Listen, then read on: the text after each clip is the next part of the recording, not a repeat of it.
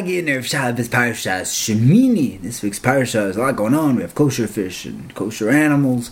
We also have the story of the death of Nadav and Avihu, Aaron's two children, Gedolei Hadar, and this is something that's very relatable to every single Yid in Klal Yisrael this week.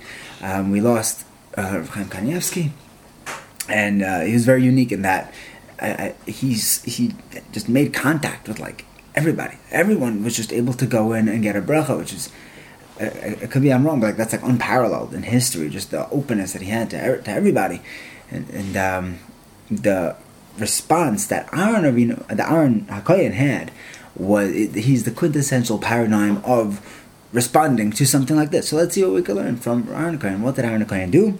The Torah tells us, Vayidoim Aaron. He was quiet. And Chazal say that he got tremendous schar, and it's an applauding thing, and we hold Aaron up as the role model for how to respond in the face of a tragedy. And Rabbi Saul Reisman last year on this week's parasha asked something fascinating. He said, why isn't that the greatest possible response that someone can have, that Aaron HaKohen could have had to the death of his children? The Gemara tells us in Brachas, Kashem shemevorchem al hatoiv, kach mevorchem al hara. The same way we make a bracha on good, that's how we should make a bracha on bad.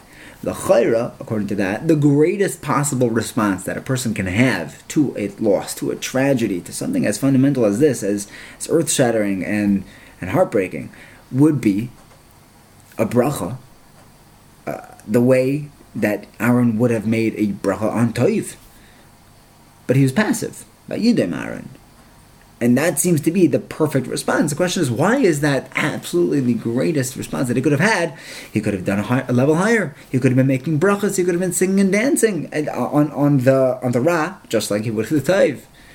It's an incredibly high level, but we're talking about the highest level. We're talking about Aaron HaKohen, the role model for such a situation. And Rabbi Saul Reisman said that Aaron HaKohen did exactly what he was supposed to do, obviously. And the question is why? And the answer is that Aaron HaKohen realized that Nadav and Avihu were not just his children. They were his children, and that was a loss like nothing else. And for that, Aaron HaKohen would have actually made a bracha on the Ra, like the Toif, as Aaron HaKohen. However, he realized that these were also the Bnei Aaron, the Gedolei Hadar. They died of Misas Neshika. The neshama, just the fire flew into the nostrils. That's where the neshama goes. From just a pure, exuberant kirvas Elohim. He realized that this is not just a personal loss. This is a loss to Klal Yisrael. This is not just about me. By me, I could say, oh, I see that this is also, there's good behind every bad. There's nothing bad that comes from the Rebbeinu Shalom. This is only a lack of a shefa of the Rebbeinu Shalom. I can find in myself something good. But I can't walk into other people's levayas and being, oh, yeah, mazel tov, make a bracha. No, of course not. That's only on things by ourselves. And Aaron couldn't realize that his children, the loss of his children was more than just his loss. It was a loss to everybody. It was a loss to Klal Yisrael. I'm sure everyone's heard the grasshopper story with Rav Chaim. If you didn't, ask somebody. Everyone else knows it. But there's Rav Chaim was not like, he was definitely about Maifis, but I don't think he would have been excited by the fact that he was in Baal Maifis. And yes, he was doing miracles like Rav Elyashiv said, like from the times of the Rishonim, like crazy things. But he was a Ben Torah. And you know, Rav Chaim was a cool man. He sat in yeshiva and he learned. That's what he did. If you want to figure out what all those guys are doing in the mirror, they're doing what Rav Chaim did. But there's a Maisa that you probably didn't hear. It happened to a neighbor of mine. His wife was expecting a baby. And the first few months of pregnancy, the doctors told them that this baby does not have a chance. If you do go through with this pregnancy, with this birth, not only will the baby not survive, it can endanger the mother. And they went for a second and third and fourth opinion, but this is what all the doctors were saying. And they went to their Paisik over here in Ramat Eshkol.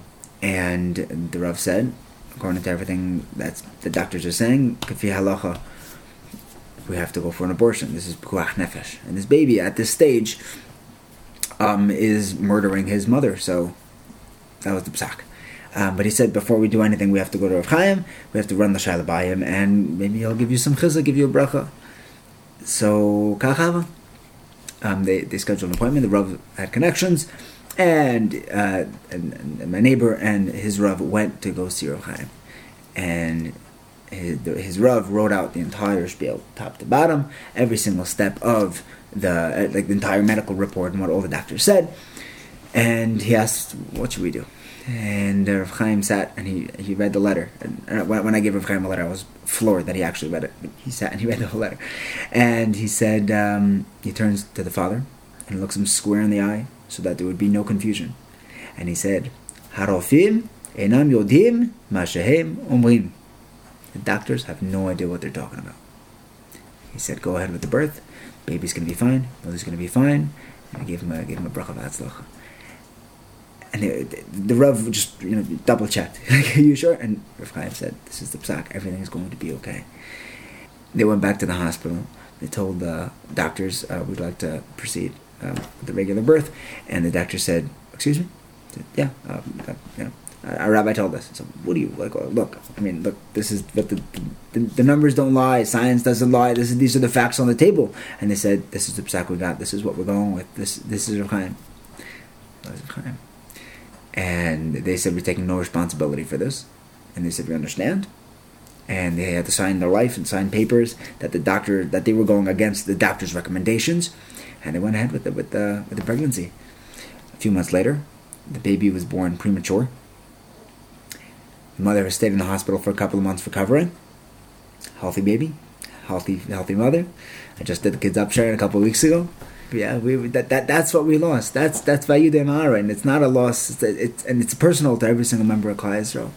But Rav Chaim's house was something else. His fridge, you could just walk in there and take anything out of the fridge whenever you'd like. And the same neighbor has a yarmulke from Rav Chaim. I was like, "What are you doing with Rav Chaim's yarmulke?" She said, "I wanted a souvenir." So this is when the Rebbetzin was alive. He asked the Rebbetzin, maybe the Rosh Hashiva, it wasn't Rosh Hashiva, maybe Rav Chaim has an extra yarmulke that I could have. So she said, "No, come with me." And she brought my neighbor into the bedroom, and she's fiddling through the drawers trying to find an old yarmulke.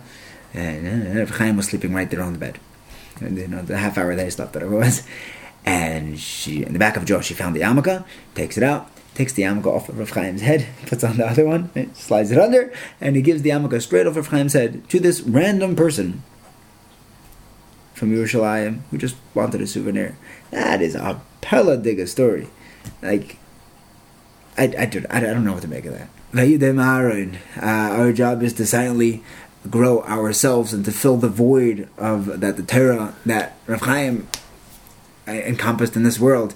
It's looking for somewhere to go. Now's our chance to take a hold of that spirituality, that kedusha, that elevation, that Torah, and harness it. And very soon, Be'ez Hashem, we will greet Mashiach and dance with Rav Chaim and Mashiach and David HaMelech to the Beis HaMikdash. B'mehera b'yameinu, Amen. Good Shabbos.